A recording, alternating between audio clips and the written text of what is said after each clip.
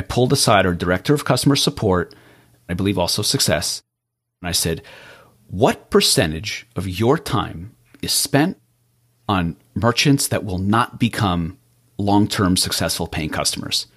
And they said, at least 50%. And I said, okay, that is a disaster. Hey, podcast listener, even if you are alone in your entrepreneurial journey, know that today, right now in your earbuds, you are joined by thousands of entrepreneurs from all around the globe seeking to grow better, more profitable location-independent businesses. If you'd like to learn more about what we do and download our entire back catalog, check out tropicalmba.com.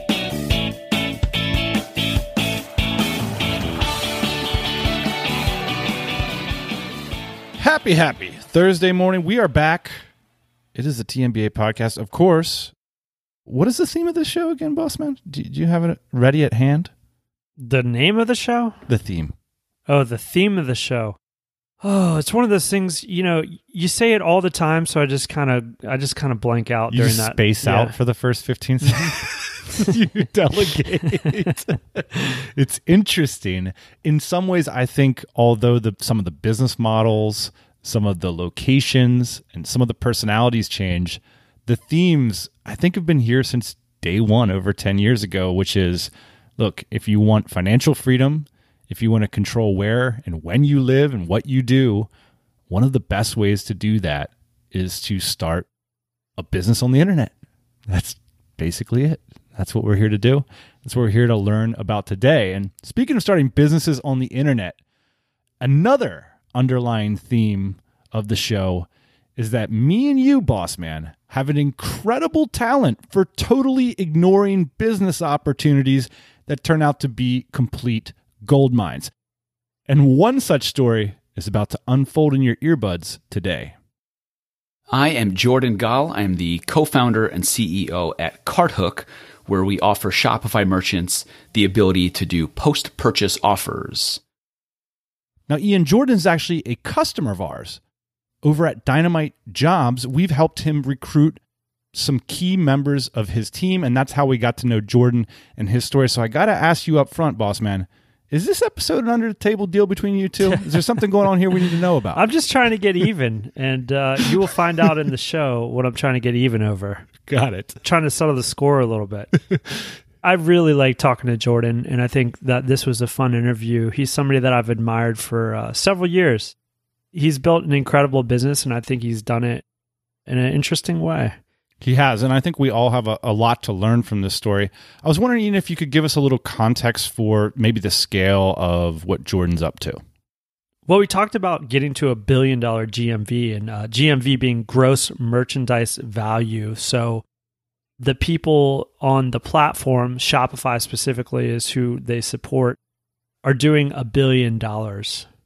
It's incredible to hear numbers like that coming from, a bootstrap founder who's been around in the bootstrap community for a long time. So you're going to hear about that, plus some straight up thoughts about the pros and cons of creating and growing a SaaS or software as a service, and what Jordan describes as CartHook's black market software. And becoming a partner of an enormous behemoth like Shopify, the critical importance of pricing, all that and more from someone who is really walking the walk. It's a good one, I promise. Take it away, boss man.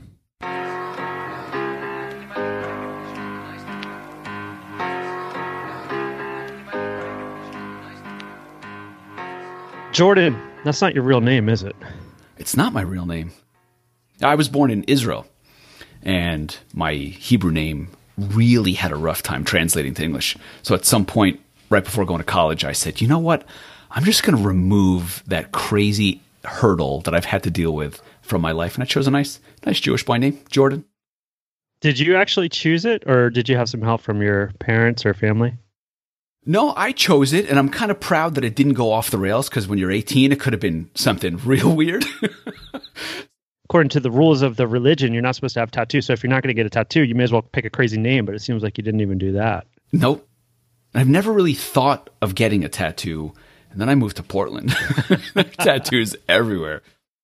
You changed your name, Jordan. I think this is pretty common of immigrants How did your family feel about it then, and how do they feel about it now, you think?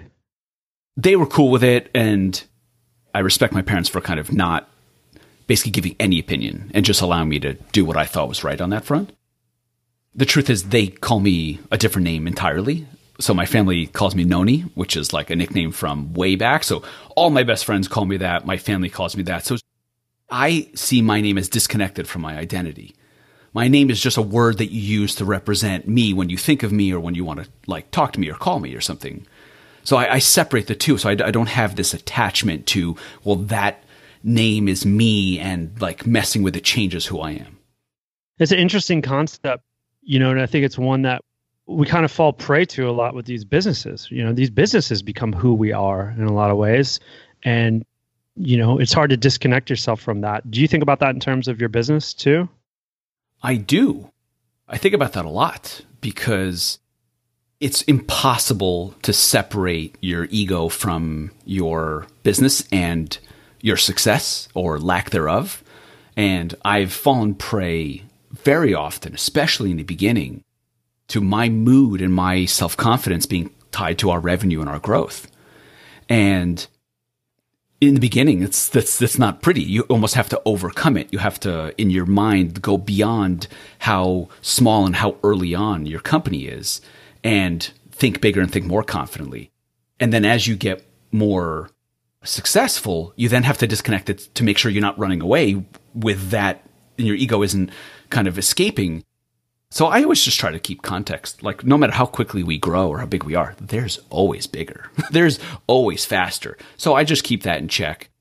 And at the same time, I don't want to be a company in my head. I'm a business person and I want to own companies and I want to own assets and investments.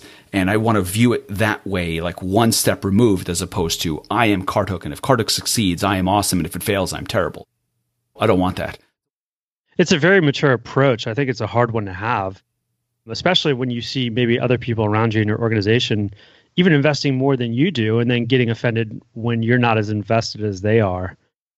Like the literal work, the amount of work that you do and what you do all day, that's been a strange arc of experience because I started off being 100% responsible. It was just me in the company for a while.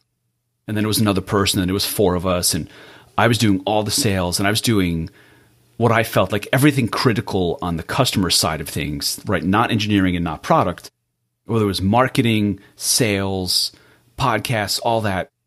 And I slowly started to back out. And now the team is, these individual people on the team are far better than I am at these individual roles. But then it starts to get into a place where I'm not really doing that much work. That's strange because you feel somewhat guilty, but then you tell yourself, well, I shouldn't feel guilty. But then you do feel guilty. It's a strange dynamic, but I do feel okay with the direction it's heading because I'm genuinely not good at executing on a task list. Like I am good at talking to people and conveying the ideas and learning from other people and then taking that and formulating into what I think is going to happen in the future. That's actually what I'm good at, not the day-to-day execution. And I did it while I had to, but now people are genuinely better at it than I am. Well, I don't think it's fair, Jordan, to call it not work. It's just a different kind of work, right? And it's actually one that, if you haven't been in that position before, it's not necessarily respected or even recognized because a lot of times it's just making a bunch of little micro decisions and then making maybe 3 big decisions over the course of a month or a week or even a year. But those decisions kind of propel the business in a way that only you could do and only you had the vision to do. And I think, the fact that you were mopping the floor in the beginning and now you have to manage the person that mops the floor or at least help them with their job. That's just invaluable insight that you have because you kind of went on that trajectory. What I'd like you to do is explain what your early product was up until 2019. So we started off with a cart abandonment product. That was the first product that CartHook launched. That's why it's called CartHook. And when was this? This is 2015. Okay. Can I read you an email from 2015 that I have here? Did I email you? That you emailed us. So yes. I want to read this on the show because I think this will be a testament to our poor judgment and ill forecasting. So I just want this to be on the record. Oh, yes. Let's do it. In 2015, you guys are just spinning up, and we had been selling products, e-commerce company, since about 2008. We had a guy, Derek, working for us, and he was kind of working the e-commerce side. And I think we were on WordPress at this point. And so I'll read the email from our guy, Derek, and then I want to read your response. Okay. And this is to Dan and I. Hey guys, I met with Jordan last year after Dan conversed with him on Twitter about cart abandonment software. Since then, we became customers of his SaaS, CartHook. And I'm in my ivory tower. I'm like, oh yeah, cool. I guess that happened. So far, CartHook has helped us recover 22,000 in abandoned shopping carts over at our site, the Valet Spot. Jordan has been great to work with, and I really like his software. Recently, Jordan had some interesting opportunities, so I wanted you to connect with him. Dan replies internally to me, and he goes, "You?" ? As if he's too busy to take this conversation. Right. And then you reach out and you say, "Hey, this is Jordan from CartHook. I'm a fan of the podcast. I very much appreciate you being one of CartHook's customers. Derek has been my favorite customer contact for a long time. He rocks. I recently mentioned to him that I'm thinking about raising money for my business. I expected to bootstrap it, but recent events like an acquisition offer and interest from investors, and most importantly, seeing a real reason for outside investment have changed my mind on the approach. I wanted to reach out to you two directly because my idea is to bring on investors and partners that can add value beyond just money. I believe you can do that. If you're interested in talking, I'd love to simply have a conversation, ask you for your advice on the situation, see if that makes sense. Jordan." So, wow. Wow, I got a little emotion. That's pretty wild. What are you feeling? Oh man, that's I'm thinking about who I was back then and what I was feeling back then. I was hungry. The whole journey got started a bit before that. I coincidentally ran into a family friend in San Francisco. I was trying to get a software company going. I don't know how to code, and convinced him to build the first version of the product. Soon after launching that, he gets his dream job offer. And so then I ran it for the remainder of that year by myself.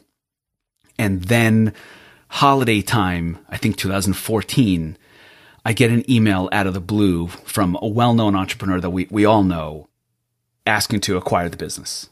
And I happened to be in New York at the time visiting family. And when I do that, I would always go see all my buddies from college and have lunch with them and go get drinks and so on. And so I tell them about this acquisition offer, and they're like, "Dude, it's too early.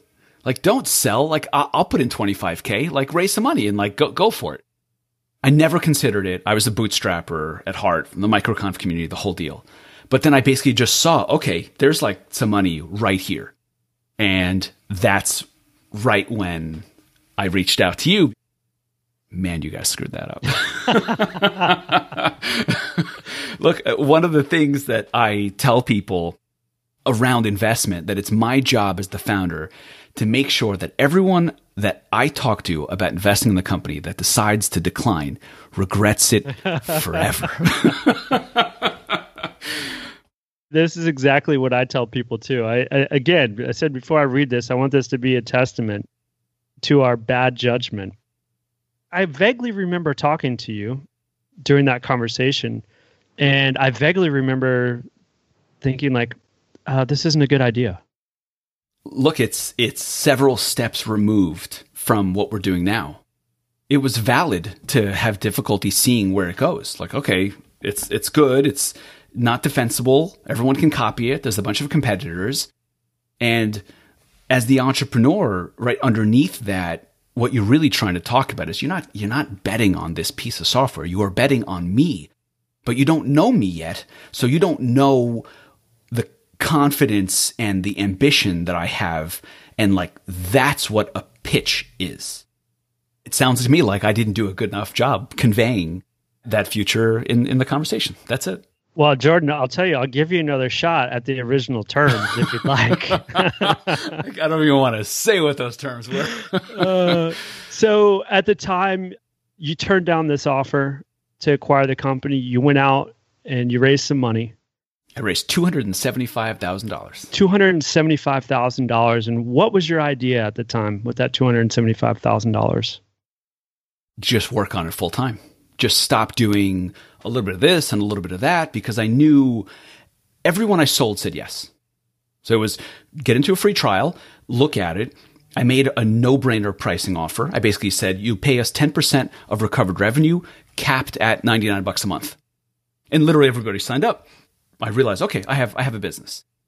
Then when the acquisition opportunity came up, and all that did was really create interest and credibility, and then parlayed that into investment. But on the way to investment, I knew I needed a technical co-founder, because I'm just me in a software company that doesn't know how to write code, which doesn't work if you're raising money. And so that's when I found Ben Fisher, who was my co-founder for a long time. I saw him sign up for my lead magnet on the site, and he had a cool email address. It's ben@skinnyandbald.com. And I was like, I don't know what that is, but that's cool. I got to go check this guy out. And I looked him up, and he was legit, and I got him on the phone, and I sold him on the future. And he said, all right, I want to be in e-commerce too. Maybe we give this thing a go. And that's right when I said, look, well, I have some money interest. If you could bring some money to the table too from your network, we have salaries, and let's see what we can do. That's how it started. And then we hired Rock, who's now the CTO, as the first engineer. We found him in Slovenia through a friend. And then we hired Jan. And then it was the four of us for about 2 years. We built the cart abandonment product. And then we identified the checkout upsell opportunity, built that product, still just the four of us. That's the product that took off, and we're kind of transitioning out of now. And at a certain point, we were on WooCommerce or whatever it was, and you were servicing us. So at some point you decided to go all in on Shopify. Yeah, not on purpose. I actually wanted to stay away from Shopify. Our cart abandonment software had this one feature that was usually reserved for more expensive versions of abandoned cart software. And that was the ability to grab the email address as soon as it's typed on the page. On Shopify, they don't allow JavaScript on the checkout page. So that took away our magic. Why would we want to integrate there if we get commoditized like everybody else that has to wait for the API to grab the email address? So I wanted to stay away from Shopify for a really long time, until we just had enough people saying, but we want to use your software and we're on Shopify. Please build it. That's actually what led to the next idea, because when we went to integrate with their checkout, we realized this checkout's super rigid. You can't really do anything with it. And right around that same time, ClickFunnels was exploding. And so I would lurk in the ClickFunnels Facebook group. And what I noticed, what was happening was people would go onto ClickFunnels. They would start to sell physical products on ClickFunnels, which is a platform that's made for digital products that doesn't have the concept of inventory, shipping, fulfillment. And so then the merchant would, once they start to get to any scale, once you start doing 10 orders a day, 100 orders a day, you can't manage it in a CSV. And so people were moving over to Shopify. But when they moved over to Shopify, they lost the post-purchase upsell functionality that they loved so much in ClickFunnels. And I kept seeing these posts come up over and over and over again in the ClickFunnels Facebook group. And that's when it hit me. Let's build a checkout replacement for Shopify that allows us to do the post-purchase upsells. And so our original product was a bridge between a ClickFunnels landing page, a Carthook checkout with upsells, and then send the order data into Shopify. That's where the checkout idea actually came from. Can you remember one or two decisions, either right or wrong, that you've made that you felt like were real game changers for Carthook's history so far? Absolutely. There were three that I can think of right now. Let's see if I can remember all three of them now that I said three. So the first, right, the first one was we had 4 people in the company. We had a product in the market doing about $15K in MRR. And then I made the decision to build a second product. And that was like bet the farm, because we didn't like the future of the abandoned cart app that we were running. We found a bigger idea.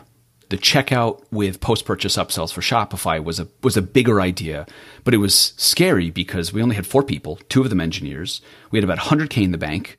We were not profitable yet, and it was bet the farm. The second decision was around pricing. We were getting inundated with inbound. We got overwhelmed as soon as we launched the checkout upsell product.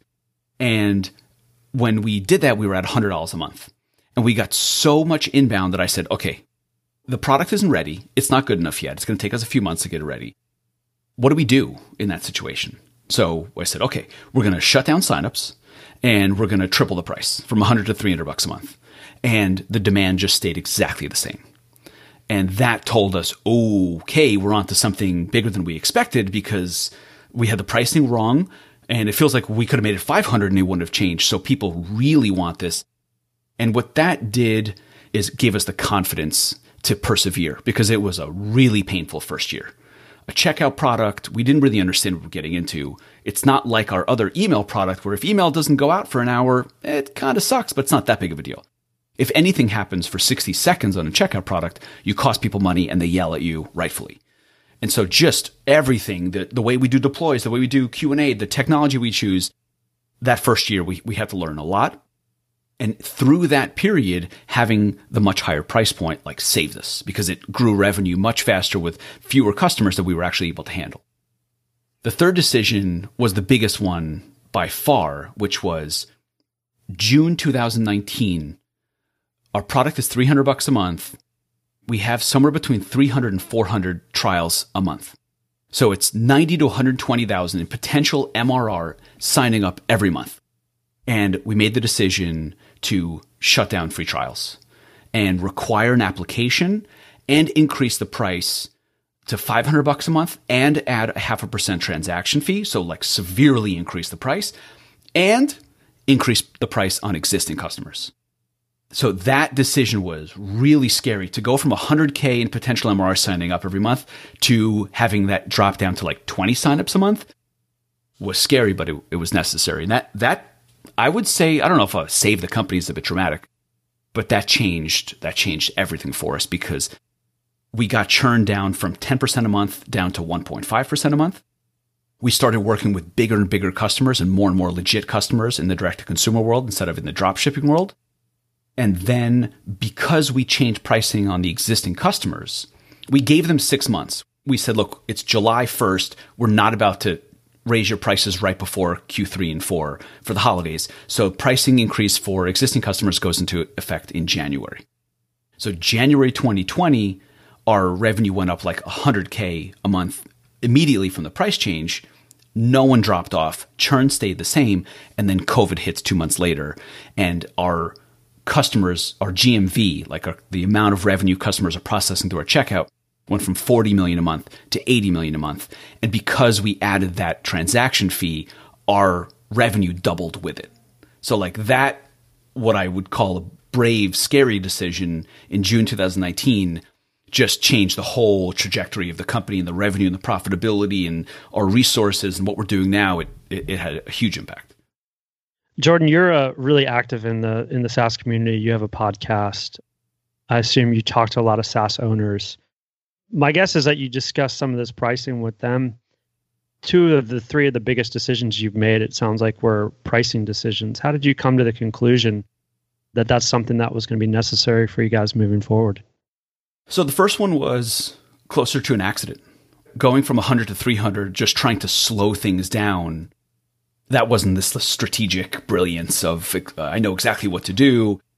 It was really like, let's just slow things down. And because the demand stayed the same, that gave us information that said, okay, you need to have a better understanding of what you have on your hands. How much demand there is in the market, how much people are making in e-commerce, how critical the checkout and post-purchase upsell function is to their business. So you need to understand like your value more.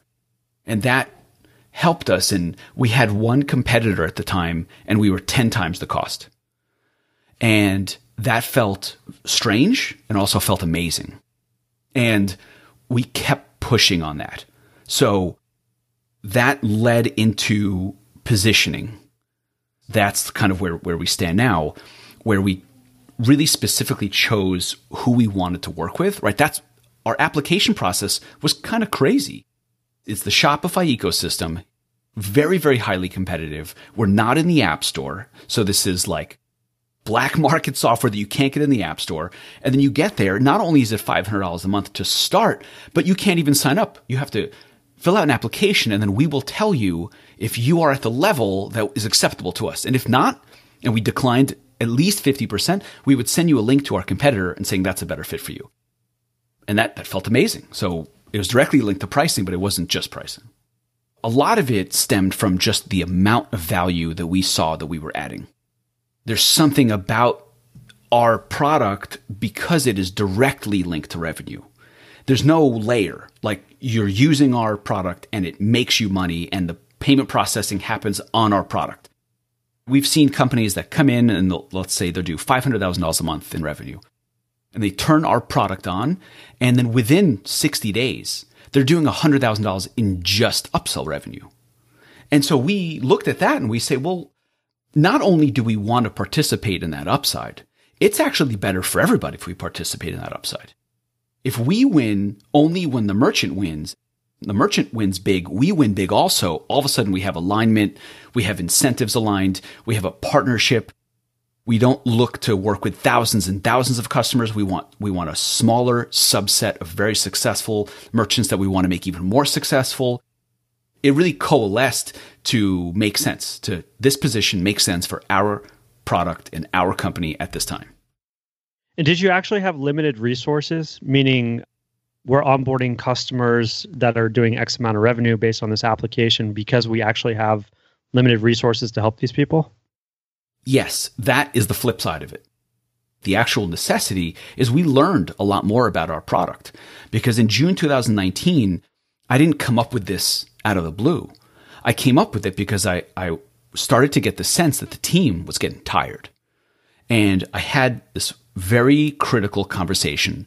I pulled aside our director of customer support, and I believe also success, and I said, what percentage of your time is spent on merchants that will not become long-term successful paying customers? And they said, at least 50%. And I said, okay, that is a disaster. That is a disaster for you as the employees, for the company and the way you're spending your time, for the fact that we are not satisfying these people anyway, that are going to end up leaving. And worst of all, the best customers, we don't have enough time for. It was all wrong. And we were growing nicely. We were doing a few $100K in MRR and the growth was good, but the churn was like 10 to 12% monthly. There's a formula out there that can tell you what your maximum MRR is given your growth rate and your churn rate. And when I looked at that, we were getting pretty close to that max. When those two reach equilibrium, your growth rate and your churn start to equal out based on your price point. And you realize there's no more growth at that point. Yes. Then it's just increasing the speed on the treadmill. Right. And who wants to do that?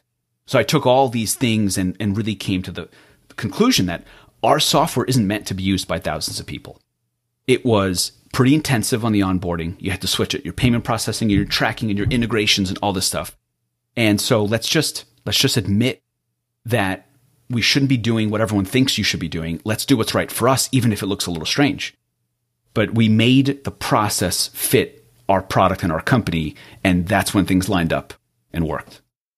Well, most people in that situation, Jordan, I think would just put the B squad on these potential, quote, customers, right? And then put your A squad on the guys that are paying you the most money and keep going, right? So it's like, well, they might convert, and is it worth, a couple $1,000s a month to have these people trying to convert them? Or maybe the approach would be to figure out how to increase that conversion. I think a lot of people would look at that churn and say, well, it's 10%. Maybe if we do XYZ, we could get it down to 5. Did you consider those things as well?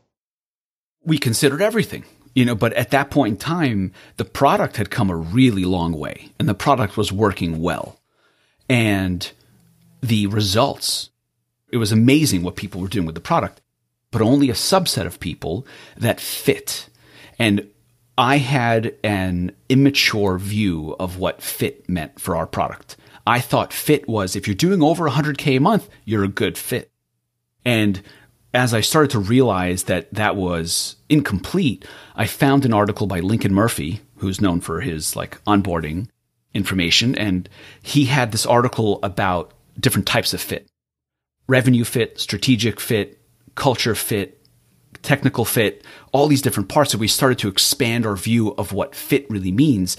And what we started to realize was if we don't talk to these people and ask them, we just can't figure out if they're actually a good fit. Knowing how much money you make per month is the start of it. But what other integrations are you using? Can you or can you not switch out your payment processing the way we need? What are your strategic requirements?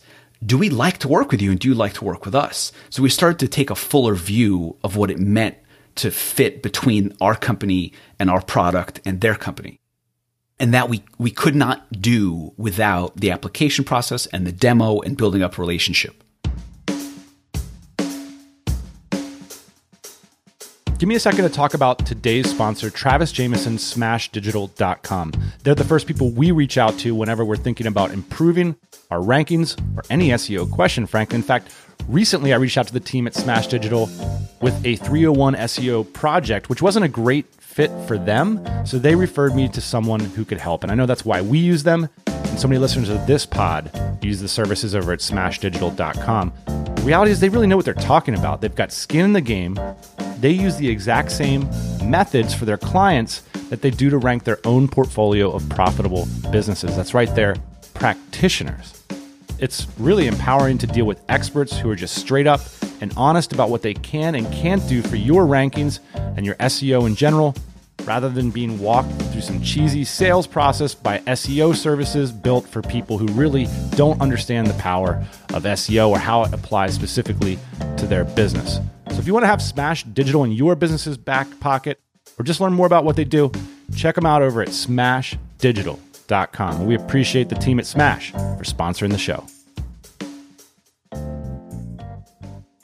You mentioned to me, you called your own product a black market product. Why is that? Because we weren't allowed in the App Store. A post-purchase upsell is the ability to offer an additional product or products after the checkout is actually done. So a typical e-commerce transaction is you put a product in the cart, you go to the checkout page, you pay, and then you go to the thank you page, and that's it. Post-purchase upsells allow you to put offers in between the checkout page and the thank you page. So instead of the Amazon, you may also like upsell that's asking you to add something to the cart and buy it together, this allows the shopper to go through and make the purchase. So let's say they're buying a coffee maker and they go into the checkout, put in their payment info and hit buy. So now the purchase is done. And what you're doing is taking the payment token generated on the checkout page and reusing that payment token on the offer page so that in order to accept the upsell, the shopper doesn't have to re-enter any information. They just hit yes, and it gets added to the same order, and then everyone wins. So in order to do that, you need the payment. And the only way to do that is to actually do the checkout page. And to replace the Shopify checkout on a platform that makes all their money on the checkout means you can't be in the App Store. And so at what point does someone like Shopify start to notice what you guys are up to? A few months ago. So at this point, you have a multi-million-dollar business and you're kind of lurking in the shadows, essentially. Yes. And we have some interaction with Shopify, but not much. And we know that they are not happy with what we're doing, but they also know that we take really good care of our merchants. And they know that we've also helped close several very large merchants that were doing post-purchase offers somewhere else and wanted to move to Shopify, but would not move to Shopify unless they could use the cart hook checkout with upsells. And so we helped them close some big name merchants. So we had this bit of an uneasy tension. And at some point they just came to us and said, okay, let's figure this out. And the compromise we came up with was we will stop taking on new customers to our checkout if they build up the API functionality that allows us to do post-purchase offers inside the Shopify checkout. By the end of this month, our supported Shopify app will be in the Shopify App Store that enables merchants to do post-purchase offers through the Shopify checkout. So it has been a hell of a journey between 2015 and now, but we're about to go legit. Talk about like hitching your wagon to the wrong or right horse. This seems like it could have gone a lot of different ways, especially if you're not having conversations directly with each other. How nervous were you the last couple of years that overnight you could kind of be just wiped off the planet? Extremely nervous, and increasingly nervous the more successful we got. So it was a really difficult experience to, on one hand, see this business that I, dreamt up and forced into existence with some brute force, and then with some help from investors and then other people. And then it turned into a team. And then it goes from, $1,000 a month to 10,000 to 100,000 to 200,000 and beyond. And all of a sudden I have an office and I have 25 employees. And this is my dream I've been dreaming of for decades, literally decades. Since your name was not Jordan. Exactly right. Exactly right. Even before then, because I grew up in an immigrant entrepreneur household. I've always wanted to do this. And to have that at the same time and just feel like it could just go away at any minute, and to carry those two for years was a trip, man. It was a crazy experience. I feel like I'm very capable now of leading in a stressful environment because, I was forged in a fire. No kidding. When we sold our business in 2015, I was in Greece and I was like inking the paper on a bed in some hotel overlooking the ocean.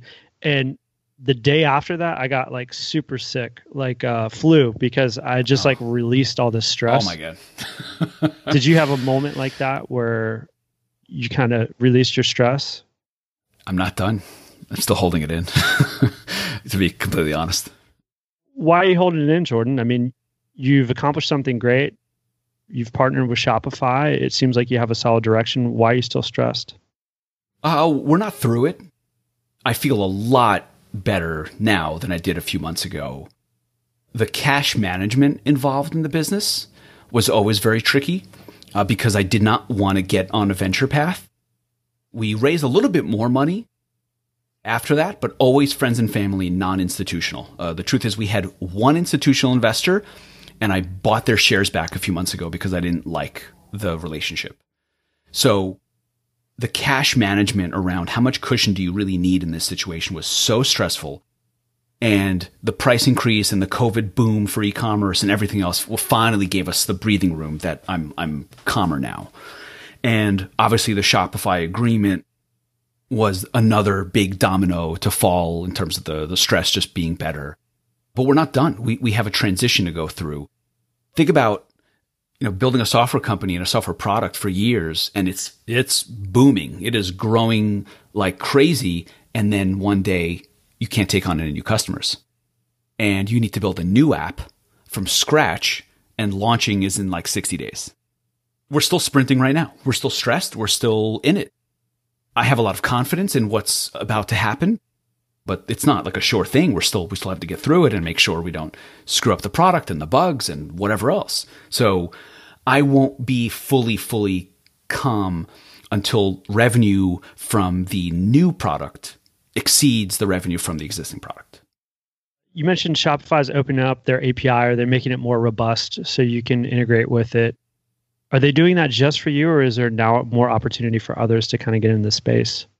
A little bit of both. So they're not doing it just for us, but they are doing it for a limited set of functionality with a limited set of partners. And the truth is they have to. Even bigger than post-purchase offers is subscriptions. And subscriptions is one of these things on Shopify that whatever you want to talk about the way they handled it, they did what they thought was best, which is choose a few partners and make them official partners, get them into the App Store, and then Shopify doesn't have to build subscription functionality. The issue with that is they gave a license to print money to two companies, and they grew like crazy, and it's not really native to Shopify, so it's not perfect. And they've been yelled at for years. So this new checkout API set of endpoints is for subscriptions and post-purchase offers. And so it will be more and more open in the future. It's just that when they first launch and it's in beta, they just can't work with that many partners. They can't open it up to the entire world to start messing with the payment token and Shopify's checkout and everything. So they're going to go slow because they have to go slow. It's about to open up to a limited set of partners. And then as it becomes more stable, it'll be opened up further. That's my understanding. I got to ask this silly question here, Jordan, which is, why does a company like Shopify not just develop this technology on their own? Shopify is just a software company. They might have a lot of money, but they're not like magicians. They're just like us. They just have more people and more resources. Those do not buy an understanding of a product category and the nuances and what merchants want and why. And so Shopify they have the resources to build literally everything. They could build every piece of functionality in the entire app store, but it would be counterproductive and it would hurt their ecosystem. And it's probably not core to what they want to do. And so all those reasons combined make it unlikely that Shopify is going to start expanding into every single category. Some major things you can look at, like email, right? They launched an email provider so that people who are starting out that need basic email don't need to use another provider. This is pretty deep into e-commerce, right? Post-purchase offers and the interactions and how it works. We have a lot more expertise, and our competitors have a lot more expertise than Shopify does. And it's good for them, and it's good for the ecosystem for them not to try to build everything. And so I think it makes sense that as a platform and not a product, Shopify has more considerations than just revenue and more considerations than just power. Like, should we do it because we want to own it? Yeah, I mean, I think from the outside looking in, it takes big ships a long time to turn. It's always surprising to me that a small company like yours can get done things more faster, quickly, efficiently, and even better than a large company with seemingly unlimited resources like Shopify. But I think that's really a calling to everybody out there that's like thinking about building something too, because it's like, it's like the good idea. It's like, tell me your great idea. I have zero time to execute on it. Congratulations. I'll help you out, but like no one's stealing your idea, right? Yeah, I'm guilty of that though. I fall into that. Oh, you're an idea stealer? No. I'm an idea hoarder. Like I said before, I'm not good at work. I'm good at ideas. Got it. I feel like that's my currency. The strategy and the ideas, that is the highest form of my value. And so I have a lot of trouble giving it out. And I know in today's world, the more you give, you get so much more back from sharing. But I have a psychological barrier around sharing my views of the future and that sort of thing, because that's where all the money is in my head. Wow. Let's talk a little bit about like SaaS companies in general and just kind of the trajectory of them. A lot of investors would say like this is the type of business to own right now.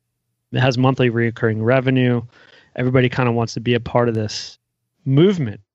Investing in these types of companies, they're just the valuations are just becoming insane. When you're to go out now, if you're talking to somebody that's maybe in your position in 2014, 2015, there's a lot of different types of businesses that you could start. Is there any reason to not start a SaaS business? Oh, yes. There are plenty of reasons not to start a SaaS. The biggest reason is the amount of time it takes to build revenue to something substantial is awful.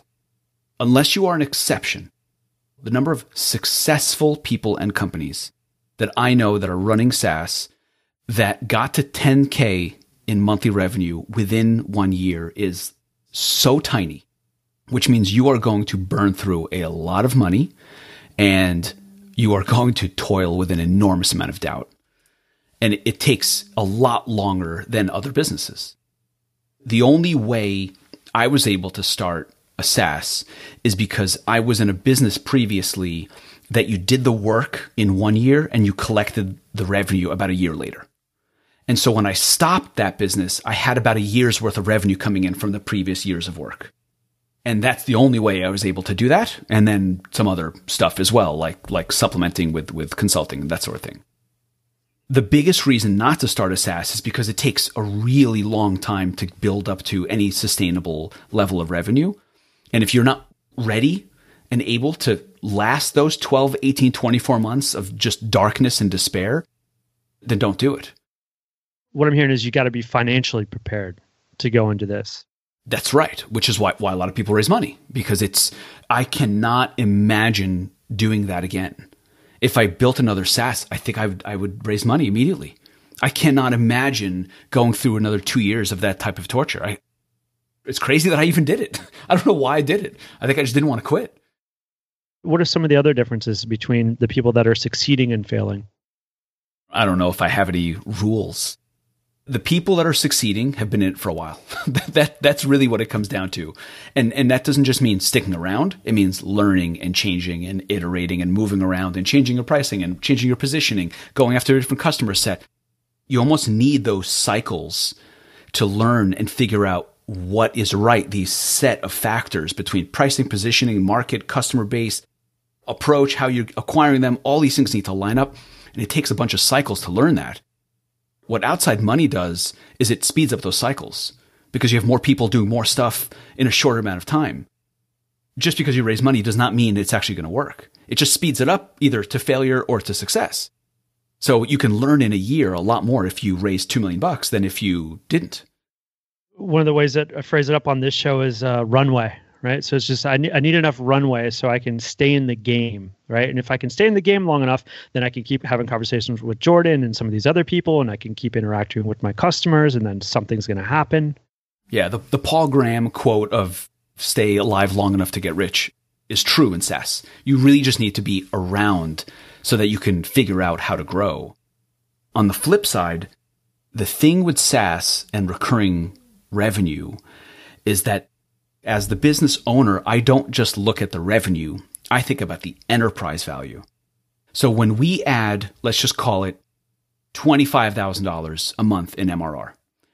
In that month, the revenue went up by $25K, which means our runway got extended. We got closer to profitability. We became more profitable, right? Some impact on literally the accounting for that month.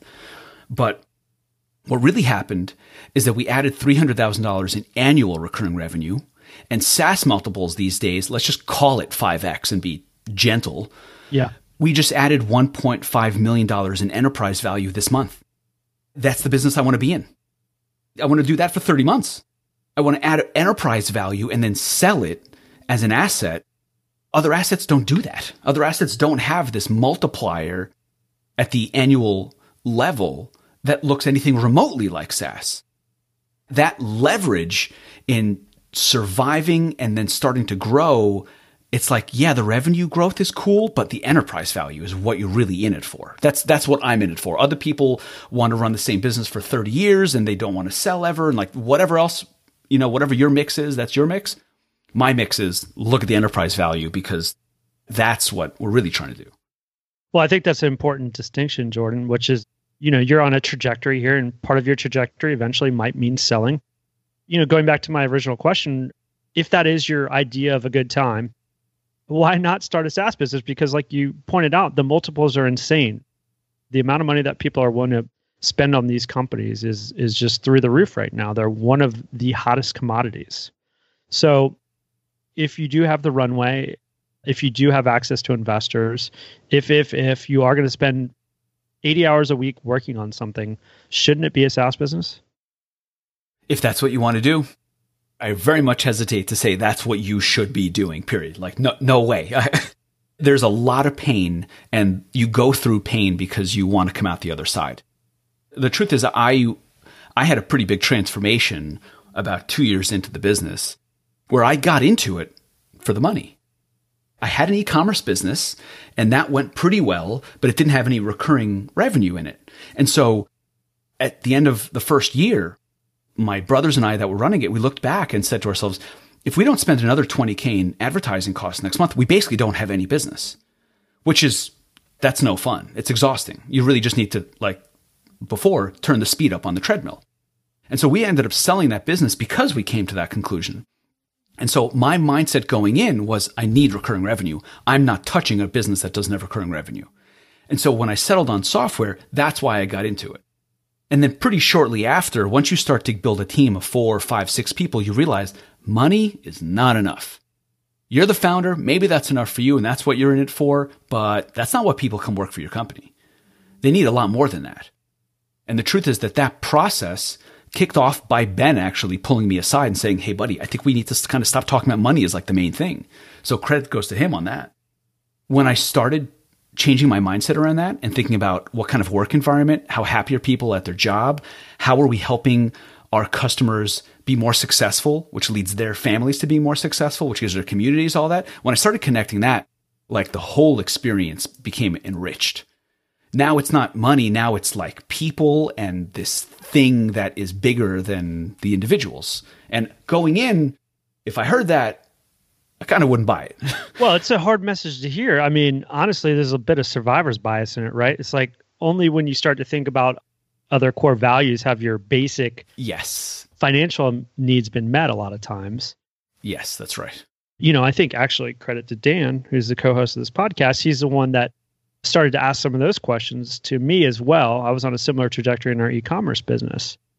Once you start to get 5, 10, 15, 20 people in your company, it can be really great when you're making money and everybody's high five. And it can be like not so great when you don't have a good month, because then you're rallying around this one thing. But with all this growing and building, you have this platform basically. And this platform, you're able to do things. You're able to hire people. You're able to spend money. You're able to make money. It's kind of this vehicle that operates, on its own a lot at a certain scale.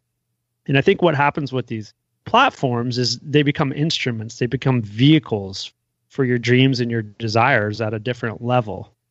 So I guess the question that I have for you is like, what do you hope this platform will afford you in the future? What are some of your dreams that are still on the horizon that you feel like you can use this platform as a vehicle for? I'd like to lift everybody involved with the platform up, myself included. From a financial point of view, I'd like to get into a position where my kids are fine. I don't have to work again if I don't want to. That's a goal. And then everyone involved, every employee, contractors, customers, just kind of going up for the ride together. I want everyone involved to be super proud that they work there. I want people to be able to buy houses, just all the stuff, financial and otherwise. This system, like capitalism overall, I'm a big Milton Friedman fan. It is not zero sum. Just because we grow like crazy and become financially successful and our experience is amazing and our careers can develop onward from here doesn't mean we're taking anything away from anyone. There's no need to lose while all of us can kind of go big. Jordan, I want to thank you for being on the podcast today, stopping by, sharing the CartHook story. I hope you had some fun.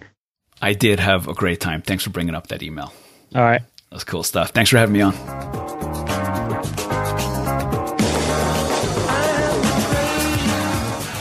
A big shout out to Jordan Gow for swinging by the show. I enjoyed this, boss man. If you're interested in learning more about CartHook, you can check him out over at carthook.com. Jordan also has his own podcast with friend of the show, Brian Castle, called bootstrappedweb.com. That's an all-timer, legit practitioner to preach ratio podcast right there. That's what I love so much about business podcasts is shows like Bootstrapped Web, Startups for the Rest of Us, folks that are actually doing the sorts of things they're talking about every week. So big shout out to practitioners taking a little bit of time to share their story on the web. One thing I want to point out, boss man, is I noticed that he didn't take you up on the offer to invest in CartHook now on those initial terms. Yeah, he didn't even pretend to offer that, did he? Look, you invite me out to dinner one time, I don't accept. Why are you going to invite me again? I have respect for that. I mean, I think one of the things that didn't kind of unfold when I was talking to Jordan fully, but after the episode we talked about a little bit, is just investing in founders, investing in people, not investing in companies. At the time, when Jordan approached us, I kind of knew about who he was and some of the things that he was working on, but I didn't know him. And I still don't know him to the extent that his friends in college that invested in him knew him. And you're also, you're not an investor. That's right. Look, this is a really cool story of serendipity and, bumping into each other over the years, but it's also a story of there's never just one moment, right? There's all kinds of stuff like this littered through our email inboxes as entrepreneurs that it's part of the entrepreneurial process. You just simply can't do everything. You're going to have stories like this in your career of things you should have done, but you didn't because you did other stuff. And that's just part of the process of being an entrepreneur. Emotionally, Dan, I'm totally fine with it, but I think you're sleeping okay at night. Yeah. Well, I mean, somebody said something to me the other day is you can't be jealous if you never tried. And I think that's true. As it pertains to Jordan and the investment, we've come into these situations a couple times, and I'm actually starting to understand it better because we're not investors, okay? But we have had a couple shots at investing in different businesses. But when you talk about investing in people, I think that that's actually a little bit more powerful. And this kind of situation with Jordan outlines that perfectly. Is like, if you can understand somebody to the core and like what their motivations are and the things that they've gone through and then the places that they want to be.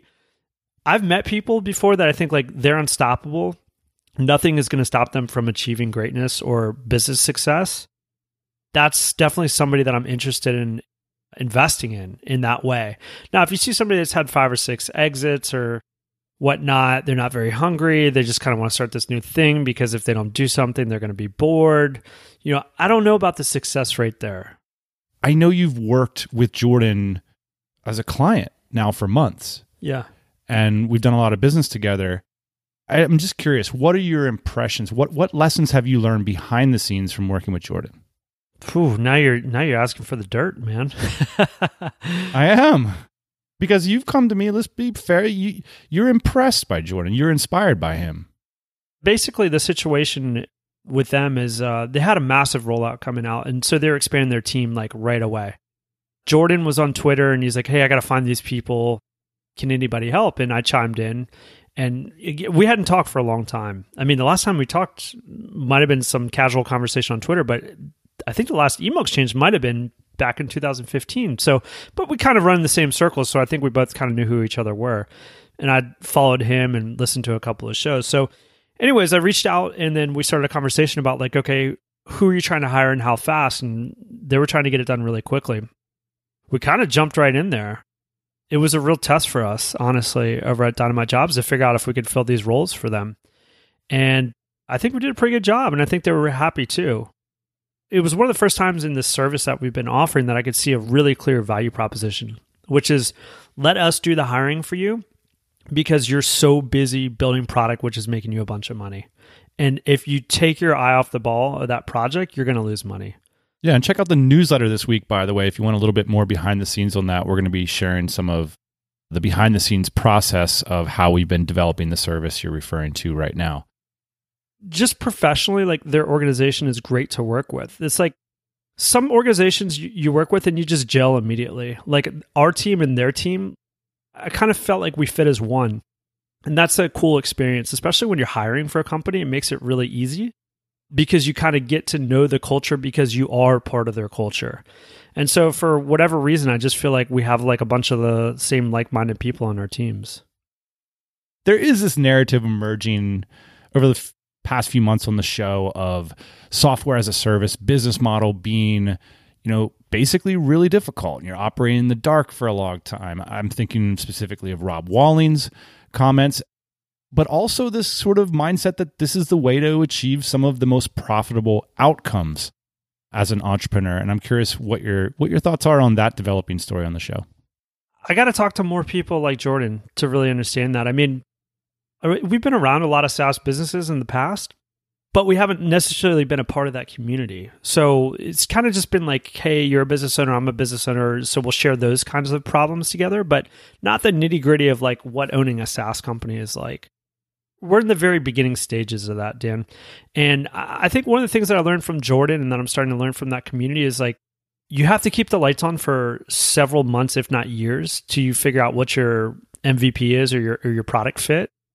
And I think if you can bolster that, if you can pay for that through some type of services, A, you might learn more about your market, and B, hopefully you can cash flow your development, which is essentially what we're doing. We're kind of in our infancy in terms of understanding how these SaaS companies work, but that's the way that we're doing it so far. The other way to do it seems to be to take on a bunch of money, if that's an option, if you don't have the funds to kind of propel yourself forward. And that's just not something that we've done so far. So I feel like our approach of like cash flowing our SaaS with services is the one that we're taking now. And I am curious to know if that's how other people did it. SaaS businesses are expensive as heck to build. And look, there's never been a better time to raise money for this kind of stuff. Just, don't reach out to the boss man. We know what he's going to say. Well, you might not be a visionary investor, boss man, but you're a hell of a great interviewer. And really enjoyed listening to this one. Stick around. Got a lot of stuff coming down the pike, boss man. We're going to be talking crypto in the coming weeks. Also, we'll have someone on the show who's been incredibly influential in a lot of entrepreneurial lives, including my own. Shout out to Jordan for swinging by the show this week, and also shout out to our sponsor, SmashDigital.com, who has offered this show an incredible amount of support. If you got SEO needs, check them out over at SmashDigital.com. That's it, boss man. We'll see you next Thursday morning. See you then. Hey, thanks for listening to the Tropical MBA podcast. You can go to tropicalmba.com, get access to hundreds of back episodes and all kinds of other goodies. Load up your iPod. That is the cheapest way to fly business class on your next international flight. We will see you next Thursday morning, 8 a.m. Eastern Standard Time.